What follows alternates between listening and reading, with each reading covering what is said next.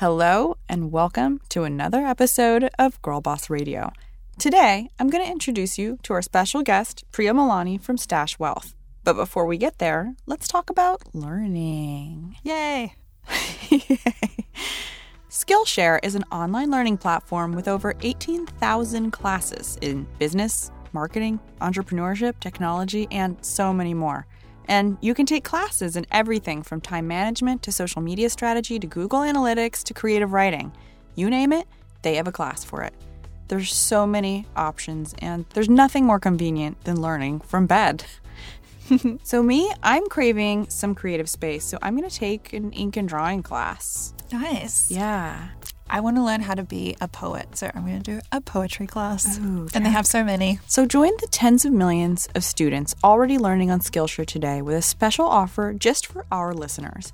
Get 2 months of Skillshare for just 99 cents. That's right. Skillshare is offering Girl Boss Radio listeners 2 months of unlimited access to over 18,000 classes for just, yeah, you heard it right, 99 cents. To sign up, go to Skillshare.com/girlboss. Again, go to Skillshare, SKILLSHARE.com/girlboss to start your 2 months now. That's Skillshare.com/girlboss.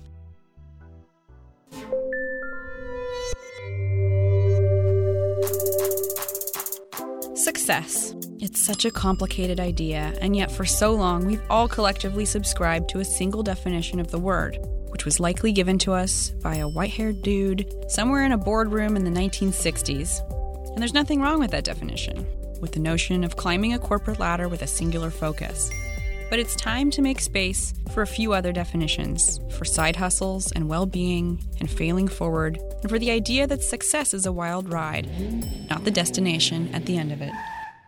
Join me for a journey into the lives of women who are redefining success and paving the way for others with grit and grace. I'm Sophia Amoruso, the founder and CEO of Girl Boss Media, and this is Girl Boss Radio.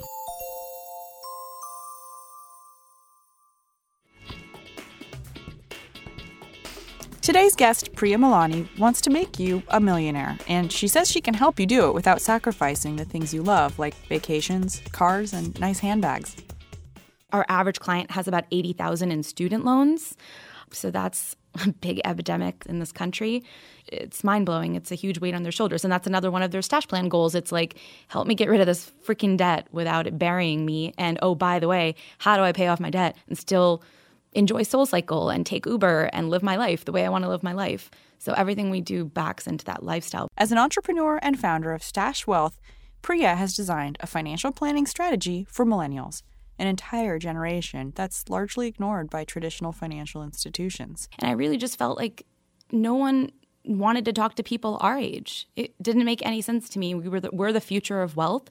Why didn't people want to give us the hand-holding and the advice? And obviously my friends were coming to me like, help me. What should I do? Should I set up a Roth IRA? And just like simple stuff. And that the information isn't out there. And Merrill Lynch doesn't want to talk to you unless you have $500,000. And I kind of joke now that even if you have $500,000, you're like a D-list client to them. They will take your money, they'll invest it, then you'll never hear from them ever again.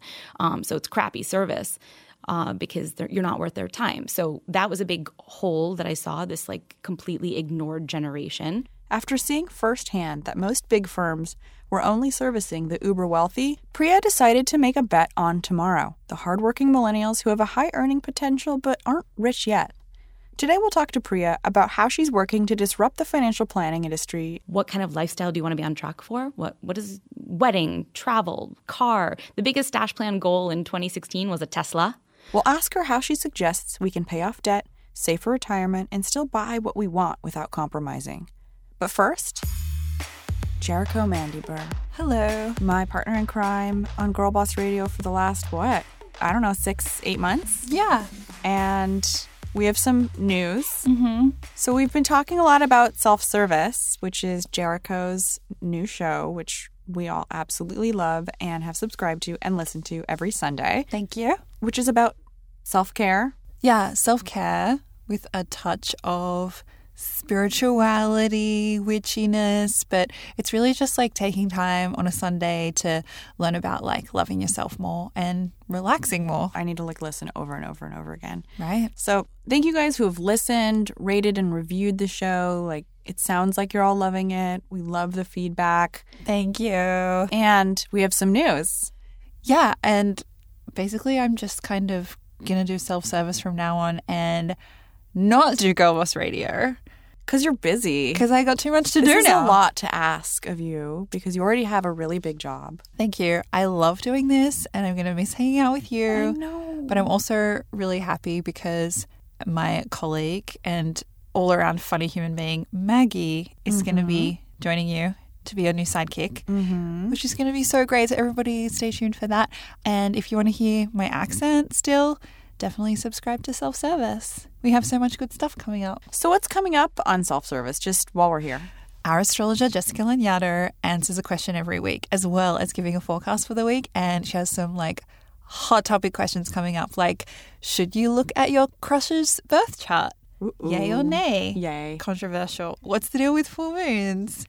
How to make the most of Pisces season, stuff like that. And self-care wise, we have Dr. Lauren, who's our regular psychologist and guest, and she's going to talk about stuff like codependence. But we're also opening up to more guests. So we have these like amazing people that know about self-care and spirituality because they're experts in their field in like all kinds of different ways. So we have Brie Luna of The Hood Witch. We have El Juguete from Mend, which is an app for self-care post-breakups, which is really amazing. Lauren Ash of Black Girl in and heaps more. I'm going to miss you. We're all going to miss you, but we know where to find you. Bye. Thank you, Jericho. Thank you, Sophia. Thank you.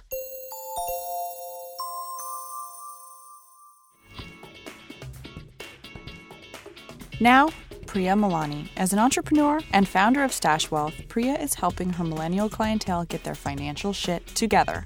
Her company, Stash, makes valuable financial information accessible to millennials of all budgets. Here's her story. I always start at the beginning, and I'm just curious. Tell me a little bit about your childhood. Where did you grow up? Oh gosh, how far back do you want me to go? Born and raised for the most part in New York. I was born in Greenwich Village. And grew up in New York, upstate New York, and then right before I started high school, my family decided to relocate to Kentucky, a small town in Kentucky, at a very tender age, and it was a bit of a culture shock. Yeah, I bet. What was that like? And, did you stay there for long? Did you get out as soon as you could? Did you adjust ever? I gotta be honest, I didn't appreciate Kentucky for what it had to offer when I was a teenager. I did try to get out as soon as possible. Literally, as soon as I finished high school, I moved on. But now I appreciate it so much more than I did then.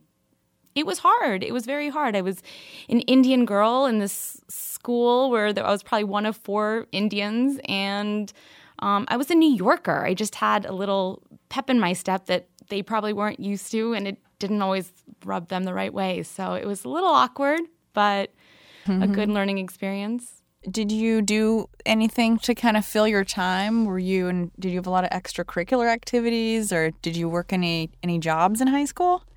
Actually, I grew up training to be a professional ballet dancer. Oh, wow. Many of the people I trained with are now principals at New York City Ballet, American Ballet Theater, very rigorous programs.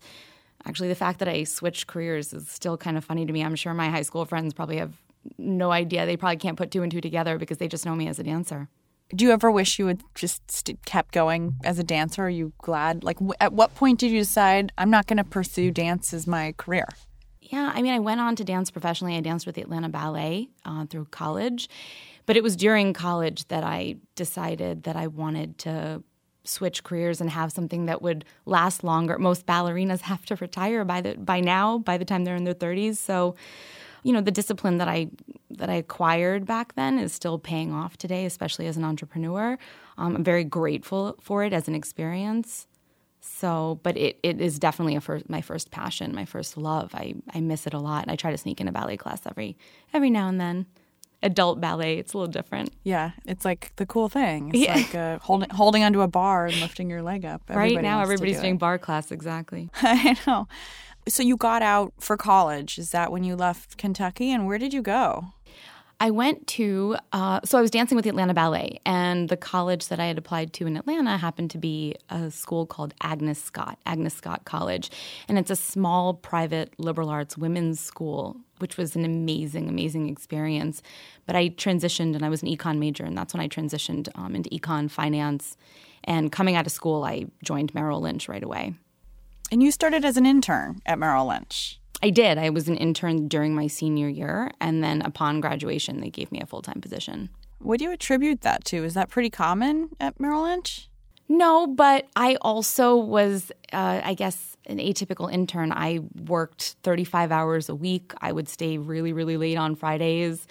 I think that really helped. I don't think that they just offer all interns full-time jobs out of the intern program. But I hustled my butt off. This was still in Atlanta, but I had that sort of New York mentality, and I think that, and I knew New York is where I wanted to end up. So I kind of worked like the New York way. Yeah. I imagine if you're used to moving as fast as New Yorkers, that can like get you really far in places outside of New York. Yeah, and I mean, I'd left New York when I was a teenager, but it left such an impression on me that I just really, really liked working at that pace.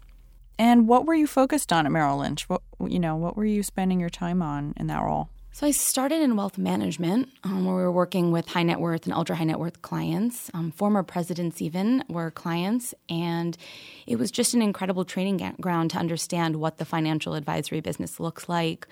A lot of the emphasis is on maintaining wealth. These people have already accumulated their wealth, and that's a big difference between what I did then and what I do now. But they had made their money, and whether it was inherited or through business or whatever it was, and we were just helping them make sure they didn't outlive their money. So a lot of retirement planning and things like that. It wasn't terribly interesting, I gotta say.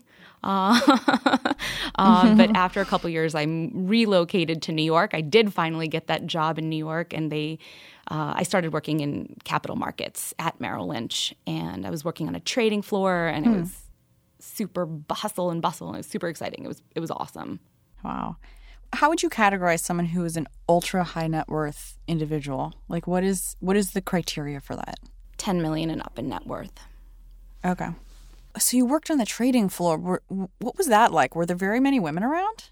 Not a lot of women around, no. But did you wear one of those jackets? I've sworn that at Stash we're not allowed to wear suits because I just was so scarred by that. Actually, this will blow your mind. In the Atlanta office, we were required, if we wore a skirt or a dress, that we had to wear pantyhose, which kind of still blows my mind. Not the case in New York, but I wasn't a trader, so I wasn't wearing like what you might be thinking of, I think, on the New York floor of the New York Stock Exchange. But we dressed professionally, and no, you're right, there weren't a lot of women.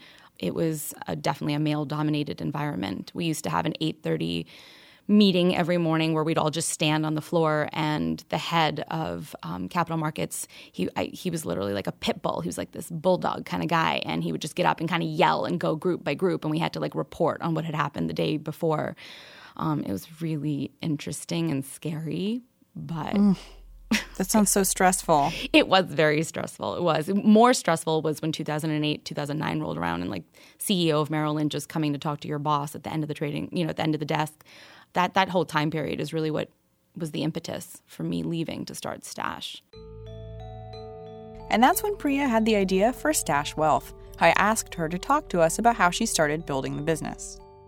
I mean, the origins actually go back even farther than working on the trading floor. I was working in wealth management and when I was in Atlanta, and I really just felt like no one wanted to talk to people our age. It didn't make any sense to me. We're the future of wealth. Why didn't people want to give us the hand-holding and the advice? And obviously my friends were coming to me like, help me. What should I do? Should I set up a Roth IRA? And just like simple stuff. And that the information isn't out there. And Merrill Lynch doesn't want to talk to you unless you have $500,000. And I kind of joke now that even if you have $500,000, you're like a D-list client to them. They will take your money, they'll invest it, then you'll never hear from them ever again. So it's crappy service because you're not worth their time. So that was a big hole that I saw, this like completely ignored generation. And then I wanted to just do better, do right by the client. Like talking about what I saw on the trading floor, I mean, gosh, Sophia, the way they talk about clients, it sucks. It makes you feel crappy. When I left Merrill, I took my parents' accounts with me. I was not leaving them behind because I didn't like the way that they think of clients. It's really about the bottom line. I mean, it's the typical stuff, that you kind of hear. It just watching it play out just sucked. So where did you start with Stash Wealth, and what were you said, did you sit down and say, this is what I want to build? Or did you just say, like, I'm going to find some clients and start doing something? Like, tell me what it was like. It started small, pretty organic, friends and family kind of thing, people who had already been coming to you for advice, and there's really no one else out there doing what we're doing at Stash. So I didn't have any models to follow. And I actually was doing this panel for Refinery. And I even said on that I didn't create a business plan. And I think that's actually a good thing, not necessarily having a business plan. Everyone says you have to have a business plan. But because we really wanted to break the mold, I didn't want to have a business plan. I wanted to just really kind of see where the business took me and allow the demographic that we serve to dictate how the business should be run, how they should be charged, all of that. So it was a lot of growing pains, quite a learning process. We're in the third iteration of our fee model. It's and now the brand has grown. We have clients in over 32 states and 4 countries. It's been quite a wild ride. So did you get investors? Did you start the company with anybody? Did anybody mentor you? Like, who else got you here, or was, a part of building Stash Wealth with you? Interesting, because nope, and nope. I kind of made it my mission not to take investors and I still today I'm holding the line. It's a little more difficult now to hold the line, but I have, growing up, at Merrill Lynch, I saw so many things that I thought they were doing wrong, and I really just wanted the freedom not to have opinions of people who were going to, once again, be paying attention to the bottom line. So yeah, revenue hasn't grown as fast as it would have if we had taken, investments.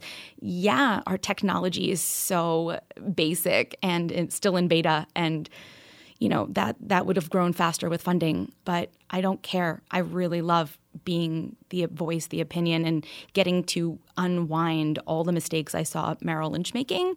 I get to unwind it with Stash. It's really cool. What does success mean, for your clients when they work with you? Is there a rate of return, or is it about their satisfaction? Is it about their knowledge and having a partner at Stash who doesn't just invest their money without telling them what's going on, but actually involves them? What are the success metrics that differentiate Stash from someone like a Merrill Lynch? I mean, having 5-star reviews on Yelp doesn't hurt, but that's the last 2 that you said are exactly right. We want our clients to be thrilled. Our mission is to treat our clients like millionaires before they're millionaires. So that level of hand-holding, that white glove service that Merrill kind of reserves for the high net worth, ultra high net worth, we bring that to our demographic. And like I said, no one else is doing that right now because it's not super profitable. But at the end of the day, we're investing in these people who are, by starting early, by getting their financial shit together, are going to have much more to show for it in the long run. So that's a really big thing. And then, not so much about the return. So that's one thing that is a misconception we clear up at Stash. Wall Street has kind of really done a shitty job portraying what investing actually is. And the way they talk about it, they want you to think of investing almost more like gambling. And they always, we say Wall Street's happy to tell you what to invest in before knowing what you're investing for. But that leads to investing for the sake of investing, which is gambling. It's not how you build wealth. And so education around that for our clients is huge. We give our clients the decency and the respect of teaching them how to be smarter with their money. We don't just want them to understand what they need to do. We want them to understand why. Because if they don't understand why, they won't stick to the strategy. And our clients stick to the strategy. They get it. They're on track for their goals. We're a lifestyle-oriented firm, so everything backs into what kind of lifestyle do you want to be on track for? What is wedding, travel, car? The biggest Stash Plan goal in 2016 was a Tesla. Real life goals, not just retirement. Hold on. Let's stop there. What's a Henry? So the term Henry was originally coined in a Fortune article in 2003. When I stumbled upon it, no one had trademarked it. But because of the Fortune article, we can't trademark Henry, but we've trademarked pretty much every phrase involving the term Henry. And at Stash, Henry means high earner, not rich yet. So 20-somethings and 30-somethings who make good money and want something to show for it. So how do you describe like someone who would be eligible to work with you or work with Stash Wealth from like a financial perspective? Like who's your ideal target client? Our average client is 32, but we're really working with people in their 20s and 30s. And they're six-figure earners if they live on the East Coast. This is kind of a soft metric, Sophia, because we have, like let's say a lawyer who's making $65,000 and maybe she lives in Minnesota. Like she might qualify as a Henry. I'm thinking of another client that she lives in the West Village and she works at an art gallery. She makes like $45,000 a year, but her grandmother left her a $600,000 inheritance. So at Stash, we think of Henrys as people who are nearing or hitting that six-figure income with at least $10,000 in savings to show that they're serious. Where do you refer people if they're not quite yet Henry? That's a really good question. We've formed a partnership with a company called Invibed, INVIBED, and they work with what we call future Henrys. So people who are just kind of getting like the foundation stuff built. Maybe they have a ton of credit card debt, maybe some not so smart money habits, and just kind of want to understand the basics. Our clients have debt at Stash. Our average client has about $80,000 in student loans. So that's a big epidemic, obviously, in this country.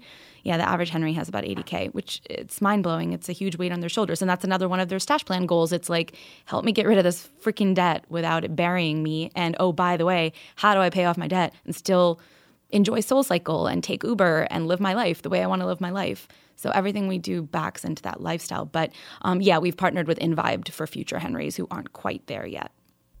Cool. And then what about people that are like post-Henry, like are millionaires or more? Where do you send them? Like who does a good job?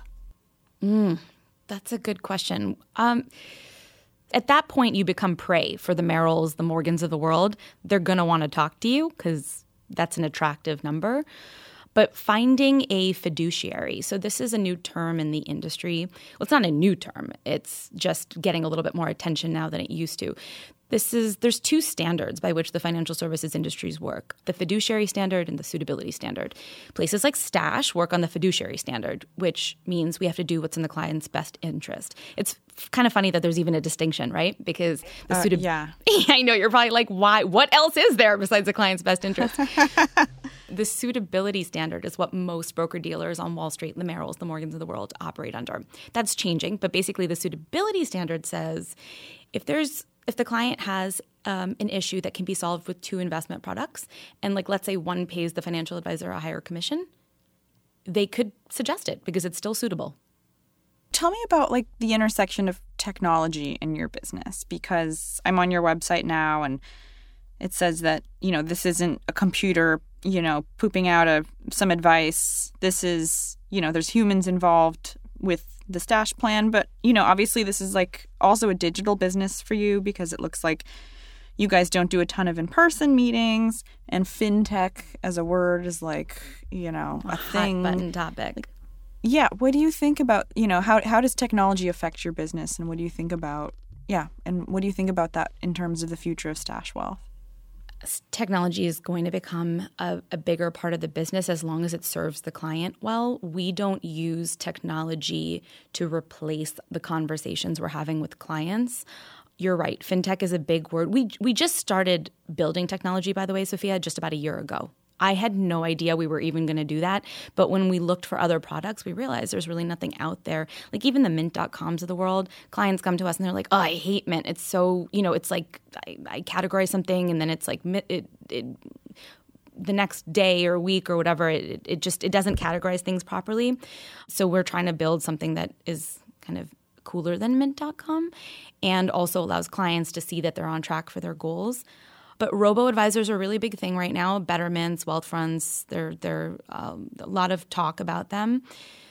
And they are all technology, which is what makes them a little bit more affordable. I mean, I like those platforms, but I joke that 80% of what we do at Stash is therapy. A robo doesn't care about your feelings, doesn't care about your fears, has no clue about the money myths that you might have that might actually lead you to make bad decisions or wrong decisions that are costly.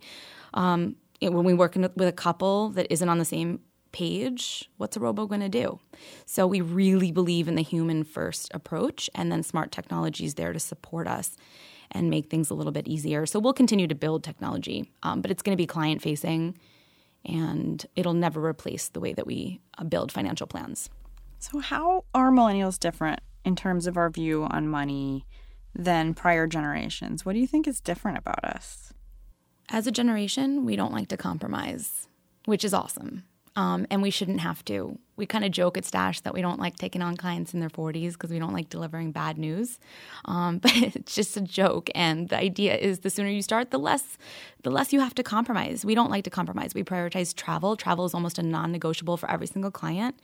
Yes, we want to be on track for retirement, but we're kind of rewriting the playbook across the board when it comes to money, when it comes to retirement, when it comes to everything. So some clients aren't prioritizing retirement. Maybe they're prioritizing a 3-month sabbatical every couple years. So we think about money very differently from past generations. And then another thing about it is that previous generations, our parents' generations, have led to some money myths, some not conventional wisdom. That, like, for instance, buying a home is an investment, or you should never lease a car, you should always buy a car. So all these things that we help millennials to rethink. We're part of the sharing economy, right? So not a lot of us want to buy a car. We're perfectly comfortable being driven around in Uber or whatever it is. So wait, is buying a house not an investment? Because conventional wisdom. So there's an interesting study. You're fine, Sophia. There's an interesting study that came out in New York Times about 1.5 years ago. And they went back and looked at the last 126 years of home prices outside of bubble markets. And I know you live in a bubble market, so this wouldn't apply to you. But outside of the general bubble markets, home prices over the past 126 years have appreciated, you ready for it? 0.37%. In other words, they've kept pace with inflation. So here we are. All of our clients think like, oh, I have to buy a home. That's a big thing. It's a milestone in my adulting. And quite frankly, it's, first of all, very hard to achieve for people on the coasts because getting to a 20% down payment is ridiculous. It's almost the same as the cost of the average home in America.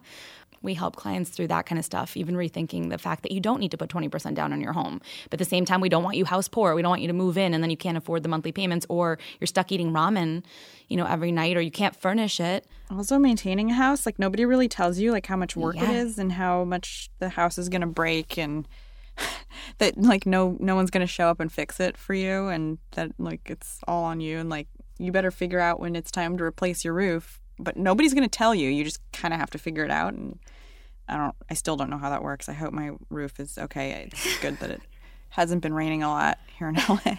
Exactly, though. Absolutely. That's exactly right. Yeah.